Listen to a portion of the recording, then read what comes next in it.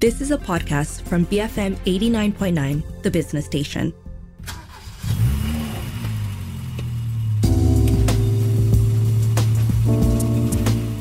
BFM 89.9, the business station. Welcome to Cruise Control. My name is Rich Bradbury, and joining me on the show, as per usual, are my friends Ali Johan and Daniel Fernandez from DSF.my. Say hello, gentlemen. Good evening. Hello, hello. Hello, everybody, and thank you for still listening to us. Of course they're going to listen to us. Anyway, a show in 3 parts, as per usual. Up at the top, of course, we've got some news and some car launches.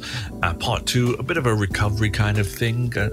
That's something we need to talk about it's a serious discussion, isn't it? Yes. And then, at the end of the show, a used car guide. It's a luxury sedan for under 70k. That's what we've got coming up for you, lined up on today's show. Ali, take it away for us. First, some news. This week, Mercedes-Benz just announced their 4th all-electric car. They've been pushing hard on the electric front this year. First with the launch of the EQA in March, and then the EQB, the 7-seater, very nice family SUV came out, as well as the flagship EQS.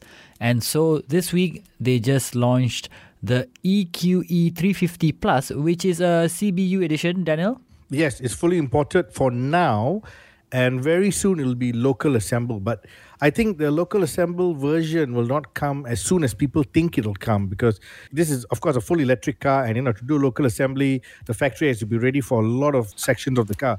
But let me tell you this, a lot of car manufacturers, not only Mercedes-Benz, is already planning for local assembly, and one of them has already started local assembling an electric car. We'll talk about it a bit later. Yes. Ooh, keeping us in suspense. Yes. So this car comes in fully imported. Price may seem a little bit steep, but remember, it's fully electric. And if you look at the spec sheet, it's too long to talk about, but if you look at the spec sheet and you compare it to the EQA, which came earlier, and the EQB, and of course the EQS, which is the big daddy of the Mercedes-Benz range for the electric car range, you'll notice that the technology has been evolving little by little in terms of driving distance, charging time, battery management, features, and all kinds of little tech add-ons. So it's clear that the electric car movement is not just sitting still with just one platform and one kind of magical power unit. They keep evolving, and this is what's going to be happening, which means I still cannot buy an electric car because I'm waiting for the final edition. Is there ever going to be a final edition? Actually, no.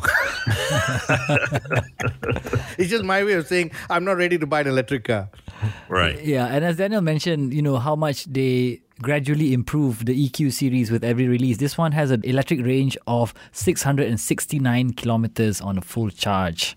I mean, just to go back a couple of years ago when we were talking about electric cars and the range of them, what were we looking at a couple of years ago? Maybe 400 kilometers, something like that? 400 was the holy grail. 400 was right? like, wow, and then I remember Porsche Taycan came out and it was, almost 500, like, wow. And then now you got 669. Wow. This car does 669, and this car is cheaper than a Porsche Taycan. So a lot of Porsche Taycan owners, and it's a good-looking sports sedan like the Taycan. So a lot of people are going to say, hey, I should have waited. Yep. Okay, and still on electric cars, also we heard this week the launch and price of Volvo C40, which is Volvo's all-electric compact SUV. It's finally launched in Malaysia. We spoke about it a couple of weeks ago about this coming to Malaysia. We still didn't have a price for it that time, but now we do. Yes, because it was launched just this morning. And right now, while this show is going on, at a very, very expensive and 5-star hotel in the heart of the city, there are tons of guests, invited customers and all, taking a special preview of this brand new all-electric platform Volvo. Now, why I say all-electric platform? Because earlier we saw the XC40. The XC40 started off as a petrol-driven car. Then it was a plug-in hybrid. And then they had electric version. So the platform evolved over time from a petrol-driven car to a fully electric car. With the C40, this C40, it starts clean slate as an electric car platform. Yeah. Nice. Okay? So again, Volvo has improved on the technology. There's a lot of new features coming in. Twin electric motors powered by a 70 kilowatt battery. You can do an 80% full charge in about 40 minutes. It's got about 420 kilometers of driving range. Okay. And this is in a small vehicle, so you can't compare it with the Mercedes, because a bigger vehicle will have a bigger battery, right? Yeah, true. So let me tell you the price. Now the Mercedes is 419,000, right? Yeah. That's a Mercedes. It's a bigger car. It's got a bigger battery. People must understand, it's not just the brand anymore. When the battery gets bigger, the range gets longer, the features get added on, the car gets more expensive. So And this heavier. Volvo, 288,000 ringgit. Hey. Affordable, eh? Yeah.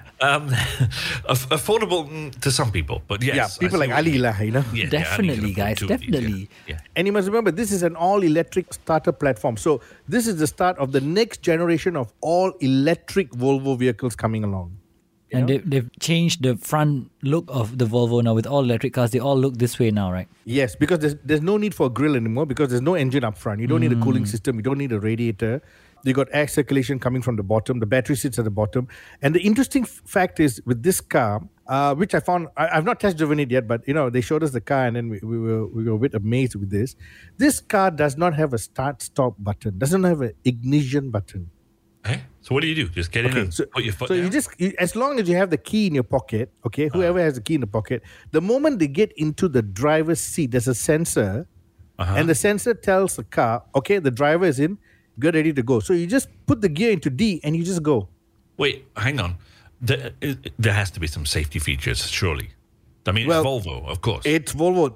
There are plenty of safety features, but that's how they want to get going. And a lot of electric car manufacturers from China are also adopting this kind of feature where you don't have a start-stop button. But I think Volvo is the first to do it. And, I think it's an interesting feature, but I'm still not ready for it yet, It feels like I'd be worried about kids just jumping in the driver's seat. Yes, but the key must be with you. The key must be with the person in the driver's seat. Okay, I'm worried about a kid stealing the key, jumping in the driver's seat. That could be an issue also. Yes. It must So be we can bring this up at the next conference with Volvo. Yeah. Okay. But anyway, this guy's in the market, and here's the best part. This is the first all-electric car to be local assembled in Malaysia. Ooh. Oh. So, electric car, local assembled in Malaysia, also for export within the region. That means jobs, currency exchange, economics and everything else, all in favor of Malaysians. So, this car will be made here and exported to our neighboring countries, which Volvo has been doing for some time already. But, it just means it's going to be much, much more. Because if you look at the price, I think this Volvo C40 is going to sell very, very, very well. I think it will too. Interesting. Just on looks alone, and then it's a reasonable-ish price. It looks good. It's a decent range, and it's a Volvo. Yeah, exactly. It's a Volvo. Yep. So from a Swedish company, now we're going to go to the Japanese giants Toyota. Toyota in Malaysia just shared their 2023 product range, and they're going on an offensive next year. They just listed the vehicles that we can expect in the country next year. One of it is the second generation GR86 Sports Coupe. And as you can see the photo here, it looks a bit like the Yaris, right? It does look like the Yaris, yes. But a much more aggressive version of it. Yeah. Also, another GR edition coming is the Corolla, which is going to be a 5-door hot hatch, same engine as the GR Yaris. And also, we hear there'll be a GR Supra with a manual transmission as well coming to the country. The Supra is already here. We know about it. But now they're going to get the performance version because, people are complaining, not fast enough. So we give you a fast one. So there's a whole GR offensive coming in from Toyota. Not to mention the BZ4X, which is their all-electric crossover. We've been talking about this car being tested on Malaysian roads, Daniel. Yes. If you go to UMW headquarters, they've got already DC fast chargers installed and ready to be used. So this car is just around the corner. This other car that's going to be around in Malaysia for the next year is going to be a popular one because it is the new Toyota Vios. Yes, the Vios has always been a bestseller. From 2 decades ago until now, every single Vios model has been a bestseller. This, of course, is going to be another runaway success for them and a direct rival to the Honda City. They've always been competing, Will it have hybrid engine? Well, we don't know which engine types are coming in. There's a few variants, but most probably the most common one will be the 1.5. But Toyota will surprise us. You never know. You never know. So yeah, they've just announced their vehicle list for 2023. We can expect that if you're a Toyota fan or if you're planning on getting a Toyota next year, watch out for these cars, depending on your budget, of course. Now, on to some motorcycle news. We rarely have news for the motorheads, but today we have one, right? Because Triumph Motorcycles, the brand will soon find a new home in Malaysia with the appointment of DD Automotive as their new distribution partner in the country starting next year. This new partnership will have facilities in Petaling Jaya and Penang mainland. So Triumph has already been in Malaysia since 2010. I mean, in a big way, they've been in Malaysia since 2010 with the previous distributor, which is Fast Bikes. They did a very good job. They opened a lot of outlets. In fact, the last 2 years, they opened two very, very new, very big outlets following the CI of Triumph UK, which is flat black. I mean, all this costs money. So came to a bit of a surprise to us when suddenly they say, hey, we are divorcing this distributorship and we are going on with a new company, which is DD Automotive. A little bit of gossip here. DD has been around for the last few years. They started as a very small entity. They started with Harley. Then they took Vespa. They took Moto Guzzi. They took Aprilia. Then recently they took Royal Enfield. So now they've taken Triumph. So it looks like DD wants to be like a motorcycle warehouse, as such. So they're taking on a lot of brands. I think it's a little bit of a dangerous move, if you have too many brands, but they seem to be very committed. They've spent a lot of money developing the brands. Also, in the last few years, all the brands that they've taken over have seen an increase in sales, brand image, and desire, and also merchandise has done very well. So it could be a good move. We don't know. We have to wait and see. But I have to say this. Fast Bikes, who were handling Triumph all these years, did a very, very good job. So let's see if DD can do better and do better in a big way. All right. On that note, let's take a short break here. If you're only just joining us, where have you been? You've missed stuff about Mercedes and Volvos and Toyotas and, of course, Triumphs. We're going to take a short break, but when we come back, a bit of a discussion, the recovery of Proton and why it needed foreign intervention. Controversial. We're right back after these messages here on BFM 89.9.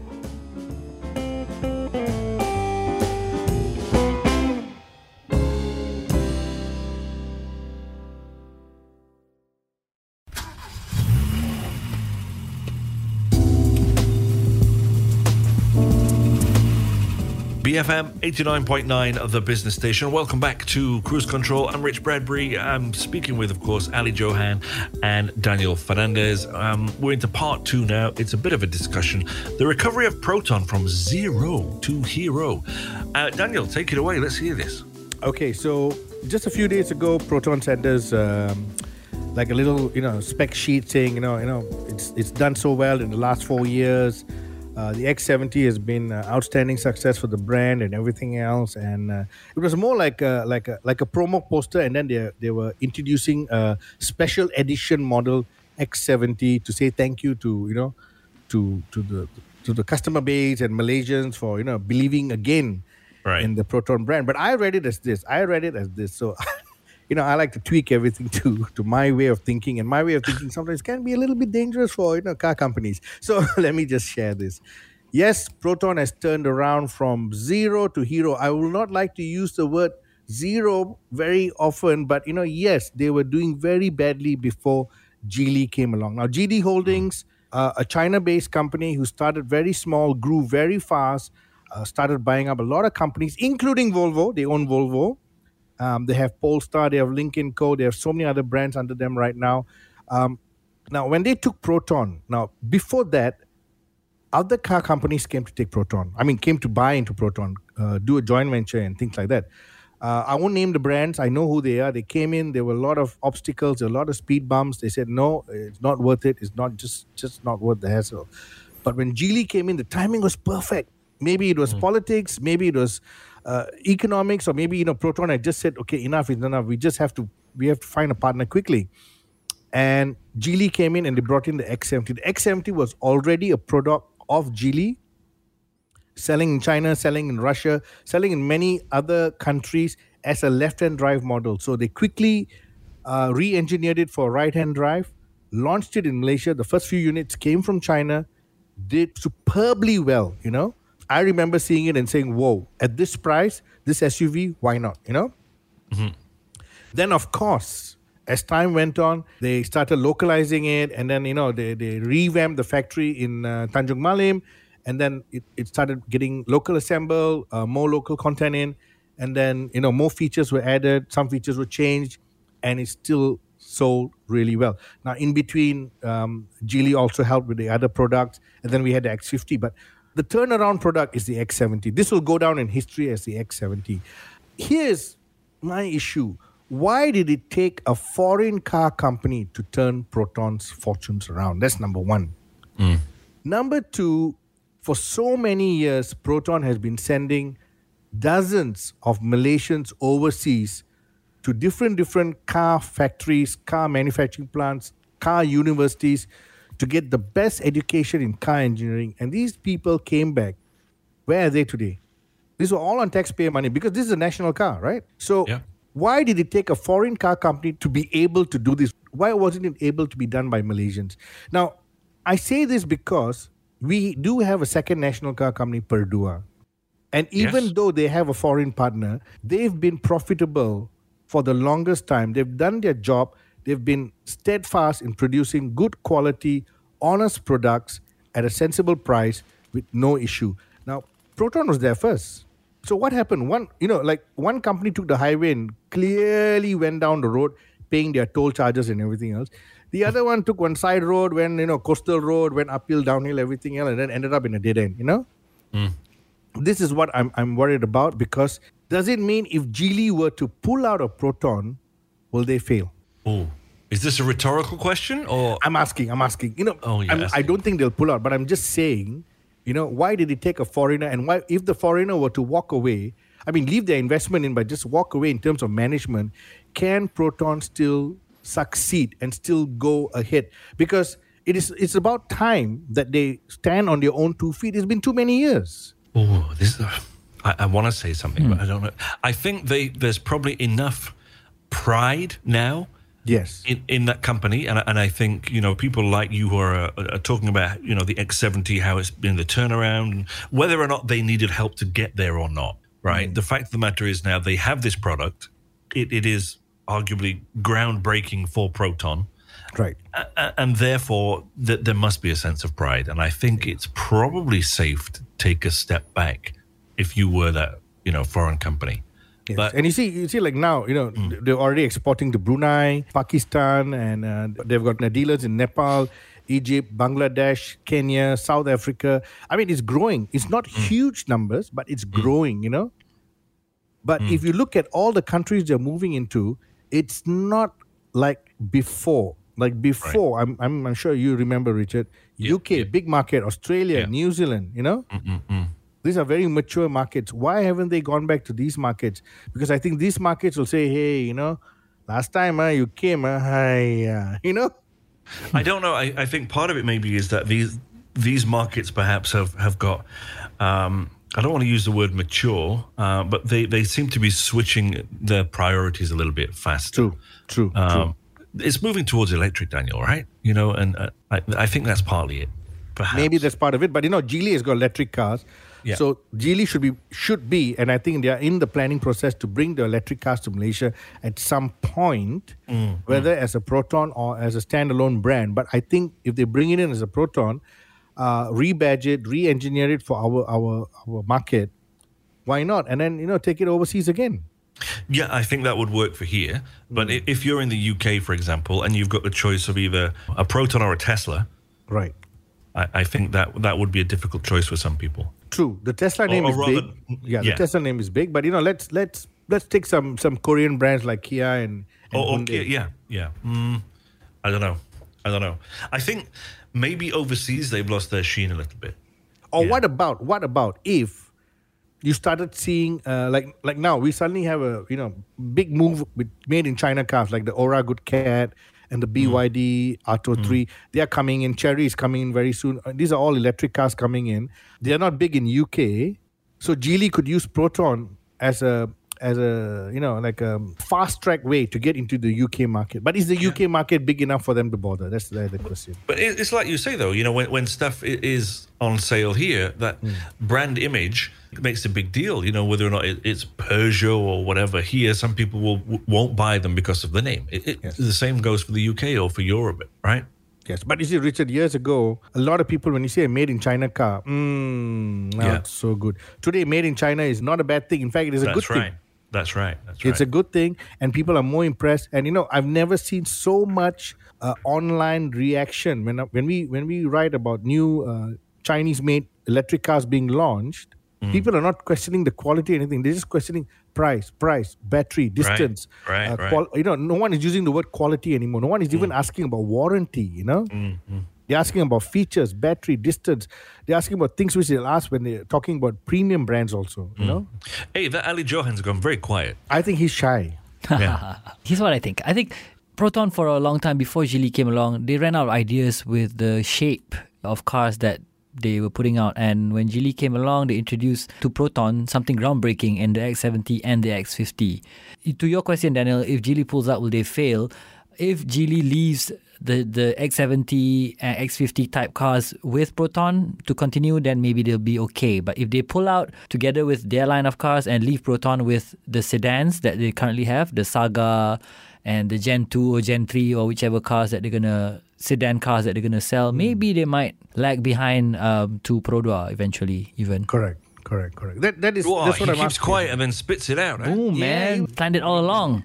I love Proton. But I'm so happy that Proton is now successful. I'm so happy that they've got their after sales sorted out. I'm so happy that their customer base has increased. Because why? It means jobs for Malaysians. It means more money rotating in the economy, and also lower price cars for Malaysians to buy. Did Geely also transfer that sort of knowledge to the company? Yes, because now the engine plant is in Malaysia for the 1.5 GDI engine. So they're building it in Tanjung Malim. So of course there's transfer technology and everything else. So this is another important factor, because why? You don't want to just cut and paste. You want to bring in the technology. You want people to learn from it and everything else. This is what I said. Before, when Proton was sending a lot of people overseas, I know people who went to Europe, went to Detroit, and everything else. They came back, fully loaded with documents saying they're qualified to do a lot of things, but they were not building their own cars. So this was the sad part. Ah, good chat, fellas. Good chat. Yeah. Shall we take a break? Yep. Okay, ladies and gents, we've come to the end of part 2, the recovery of Proton and why it needed foreign intervention. That's what we were speaking about. We've got more stuff coming up after the break, of course, in part 3, a used car guide, luxury sedan for under 70,000 ringgit. Are you looking for a luxury sedan that offers great value and is depreciated by 90%? Then stay tuned here on Cruise Control, BFM 89.9.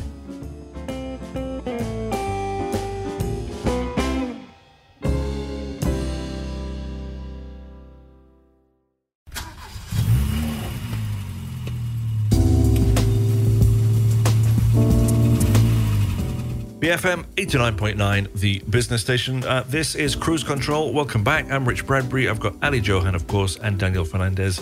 As we mentioned, we've got a used car guide coming up now. A luxury sedan under 70,000 ringgit. And as we just mentioned before the break, if you are looking for a luxury sedan that offers great value and is depreciated by 90%, here's the thing you need to listen to, Daniel. Okay, this is, a lot of people have been looking at super luxury cars. When I say a lot of people, I'm talking about middle class people who cannot afford these cars when they're new. They look, they admire them. Some of them lust after them.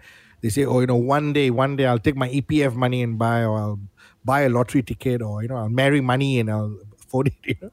But a lot of people end up never being able to buy these cars. Now, today, like every year, you'll see cars that have gone past 12, 13, 14, 15 years. Suddenly dropping in value by a big margin. It's nothing to do with the economy. It's nothing to do with COVID. It just happens as they go past 8 years. The depreciation is huge. I mean, you've bought a luxury car for a fraction of its original price. So here we're looking at two cars. One is an Audi A8L. The Audi A8L is basically the biggest Audi you can buy sedan in terms of luxury and long wheelbase. That's why it's called the L. The other one is the Jaguar XJ L. Again, long wheelbase.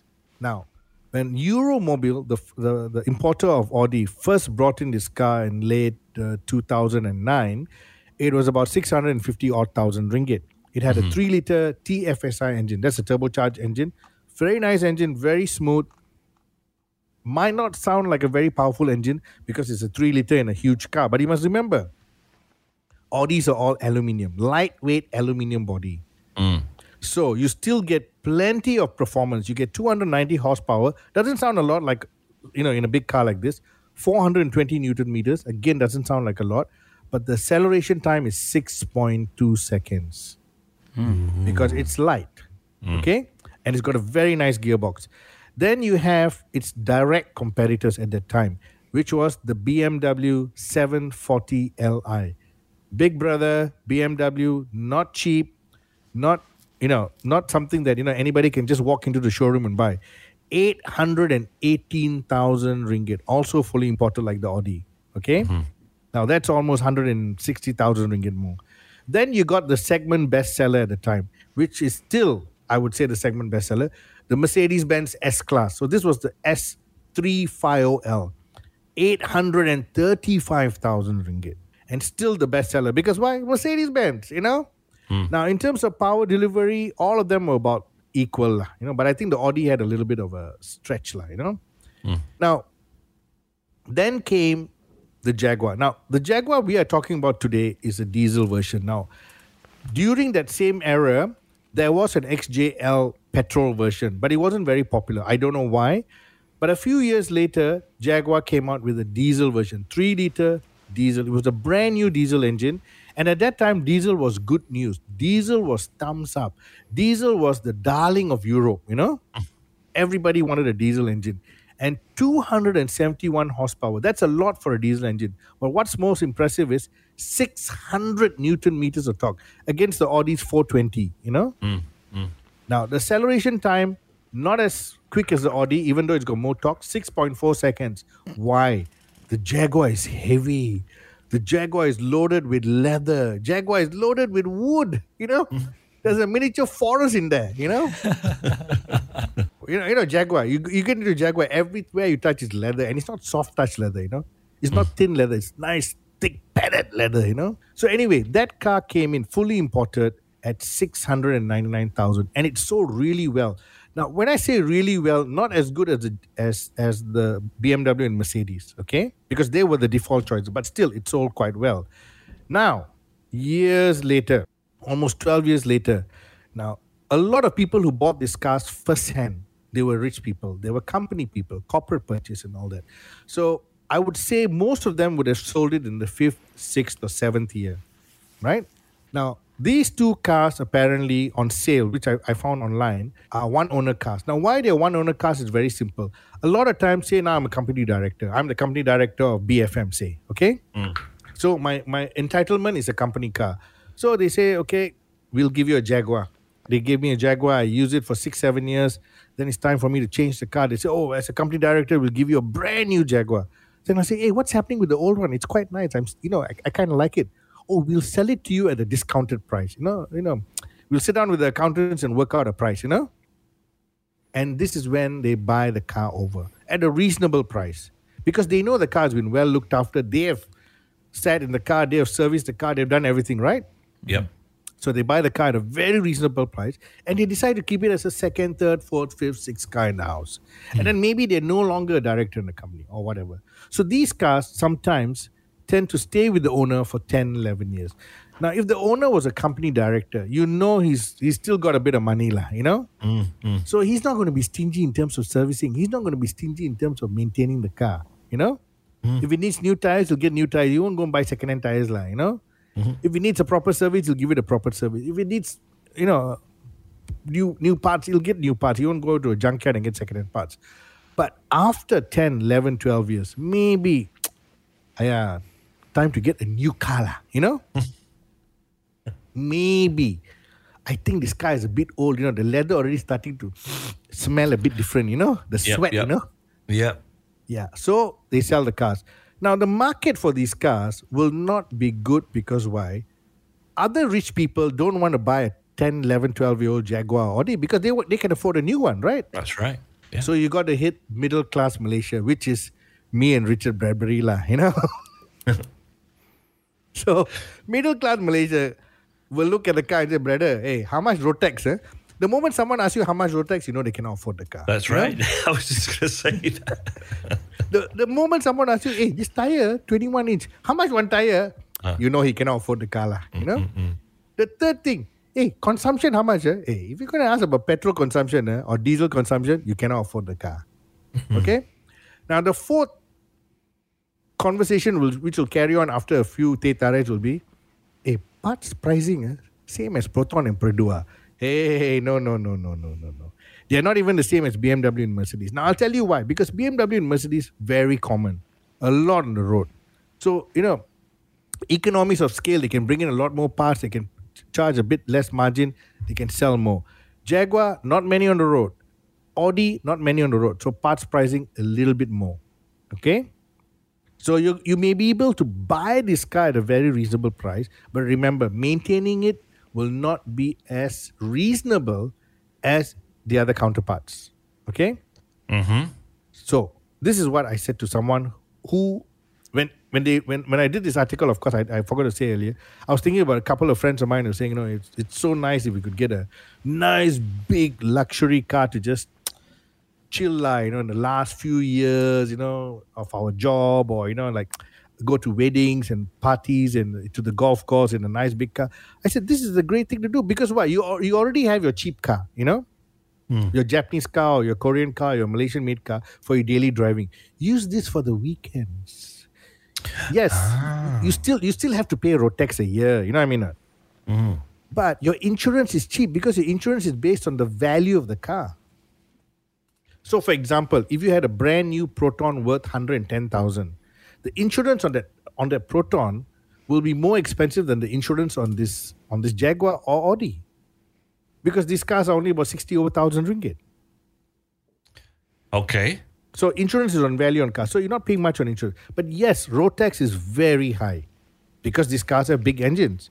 Yeah. But 3 liter is about maybe, if private, 3,000 ringgit. Diesel, same thing, about 3,000 ringgit. It's not that bad. It's not a 5 liter or a 6 liter or a 4.2. You get what I mean? Yeah. So it's still manageable. So I will say you're looking at about maybe 300 to 350 ringgit a month to keep this car road taxed and insured for the road. I think that's about right, yeah. Yeah. So it's not too bad. Not too bad. Now, if you're not going to use it every day, your wear and tear will not be much. But at 12 years old, Daniel, how is the wear and tear already at this age usually? Well, you see, you think about it, most of these guys, when they sell these cars, they'll not wait until the car is about to break down to sell it. Because why? When you go and test drive it, okay, there will be certain things like water pump. You can't guess. You don't know when the gearbox is going to go. You don't know when the drive shaft is going to go. But on a test drive, you'll know reasonably well how good or bad this car is. And I've said before, any used car you buy, put aside 10% of the purchase value for repairs in the first year. Right. So if you're buying a car for 60,000, put aside 6,000. So assume that you're buying the car for 60 plus 6. You know what I mean? You must have that cash ready. If you don't have the cash ready, don't gamble with this. Stay at home quietly with your normal car.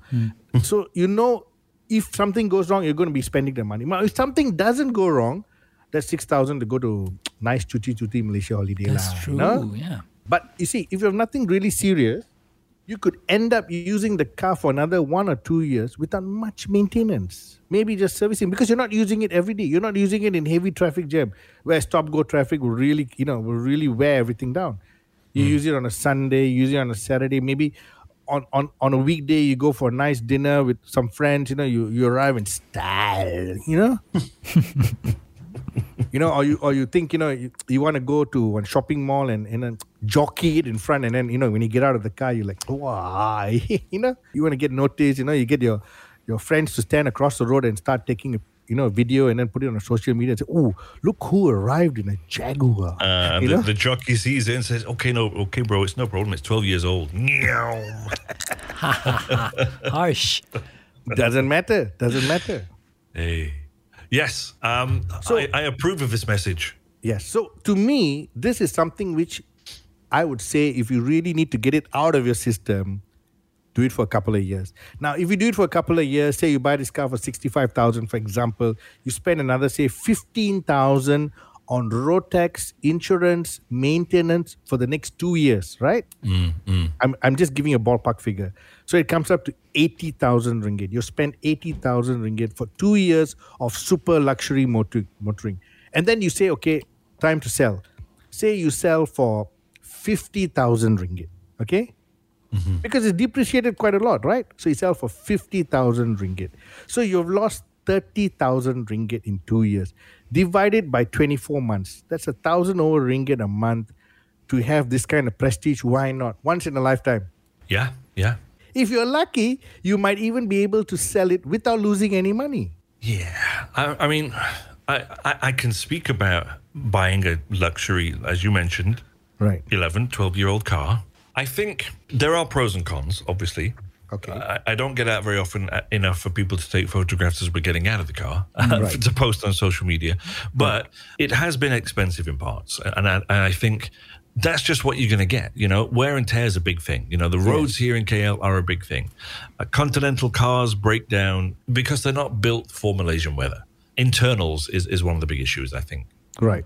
Stuff like the dashboard and one thing or another is stuff that you need to pay attention to. They're just my hot takes, Daniel. Hot takes. Right. But when you bought it, did it lose 80 to 90% of its original value? Yes. Okay. So the amount of money you spent in the last couple of years, was it about 15 to 20,000 ringgit? Probably less, actually. Probably less. But you don't use the car every day, right? That's right. Yes. So this is what I'm talking about. You can enjoy some luxury motoring without the heavy pocket losses. Yeah. And then one day just say, okay, listen, I want to walk away.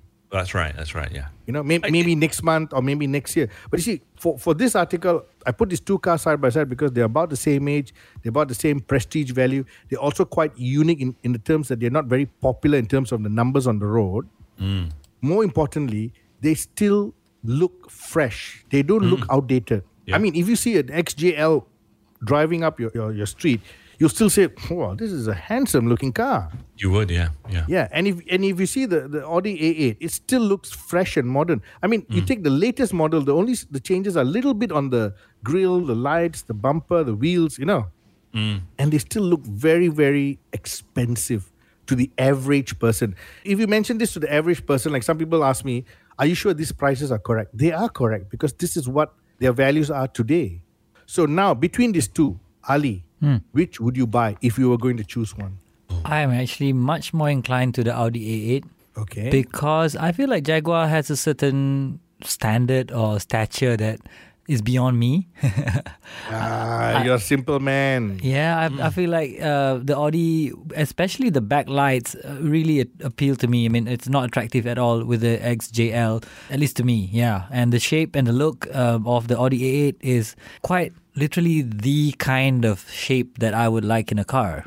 Okay. So, Richard, which would you pick? You know what? I'm on Ali's side, actually. I've never been a fan of the newer shaped Jaguars. You like the old classic shapes, like the I round like the old lights. classic. Yeah, exactly. Yeah, and I can't shake off that old shape of the Jaguar. It has to be like that, right, Rich? Exactly. I mean, and I know people love this new Jaguar shape. I really don't, and I've really tried to look at it, but I'm like, no, it just doesn't appeal to me. It's too generic. Is that? I'm sorry, Jaguar. But yeah, that's what I feel. What about you, Daniel? I'm glad you asked. I'm really glad you asked because I'm going to go for the Jaguar. Oh, really? I'm going to go for the Jaguar. Why? Because I've driven this car. I've used it for two weddings, two of my niece's weddings. I borrowed it from Jaguar and used it. And I drove it and I sat in it. I even sat in the back and everything else. I love the luxury in this car. I just love it. Just oozes money. It just says, I got no money. I mean, the seats are so soft and comfortable. The legroom is massive. The audio system is amazing. The ride comfort when the air suspension is working is just beautiful. And even in a diesel engine, there is such a nice engine growl, I'm not worried about the looks because I'm sitting in the car. Well, that's true. It's true, I'm sitting in the car. And then, when you open that door, that waft of leather hits the car jockey and he's like, woo. I know what you mean. I mean, if you look at it like that, I guess, internally, probably the Jag. But just to look at it and see it parked in the driveway or outside the house, it's got to be the Audi. Same. I can live with the Jaguar looks. I can live with it very easily. Yeah. All right. We have to have difference of opinion every now and again. Exactly. And that's the whole point of the show. Exactly. Right, folks, thank you very much for tuning in, of course. This has been Cruise Control here on BFM. If you did miss any part of the show, we highly recommend you download the all-new, all-brand spanking new, shiny BFM app. It's available on the Apple App Store or Google Play. My name is Rich Bradbury, and on behalf of my friends Daniel Fernandez and Ali Johan, this has been Cruise Control here on BFM 89.9.